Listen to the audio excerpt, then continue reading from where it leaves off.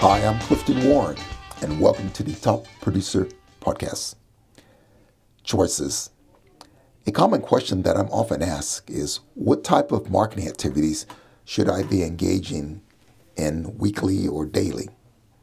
And there are two choices, direct and indirect. Direct marketing is when you're reaching out to someone whom you don't have a relationship with. This type of marketing can be tough. It can have a low success rate if you're engaging in the wrong tactics. However, it has an important place. For example, if you're just starting out, shifting into new markets, or looking to ramp up your marketing efforts, direct marketing is the answer. Now, direct marketing has a low success rate when you just use it to engage in cold calling. The best, including myself and many other professionals, use direct marketing. The tactics include referrals, introductions, networking, and even warm emails. It's hard work, but you can build a great business with this approach. Indirect marketing is focused on attracting people to your business. And sometimes I refer to this as the lazy man approach to marketing. It can work, but it does take time. So indirect marketing includes your website. So you should have a website that clearly describes your services, your background, your expertise, your articles you write, or special reports or white papers are good tactics. Speaking at events within your network, your associations. Now, there comes the lazy man approach when people try to take the easy way out. Just like with direct marketing, people fall into cold calling and trying to ramp up. With indirect marketing, search engine optimization or SEO. People think they can just do that and that's going to give them all their business, or write an article on social media and people come beating down your door. It just doesn't happen. So a goal of receiving 100% of your business from inbound marketing or indirect may not be realistic. Matter of fact, I can tell you it's probably not realistic. So you need to be proficient in both areas. And I recommend that you want to keep your skills sharp. And here's some guidelines to help you find the ideal mix for your business.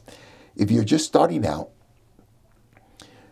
building your business or ramping into a new market, 100% of your activities should be direct marketing. That's reaching out to your network, letting everyone know what you're doing, networking, developing centers of influences, obtaining referrals and introductions.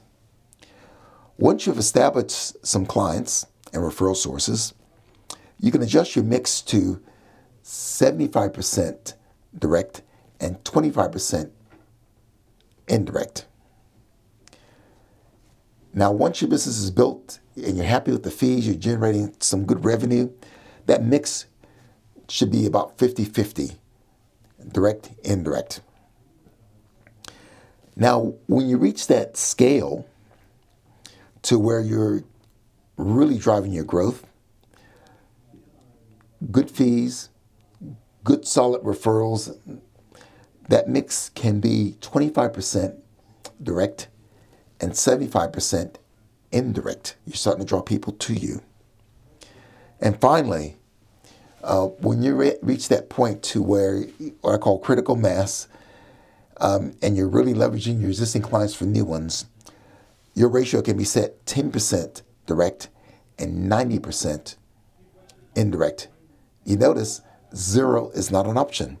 And I never recommend reducing your direct marketing ratio below 10% because things change. Referrals dry up, people move, they die, they go out of business.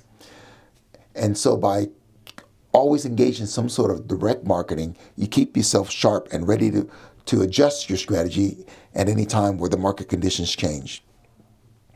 If you have other professionals or producers in your firm, also having a wide variety of inbound and outbound tactics and ratios is a good way to reduce the risk in your business as far as when it comes to business development. It ensures that you always have an overflowing pipeline filled with your ideal clients. I'm Clifton Warren. Thanks for listening.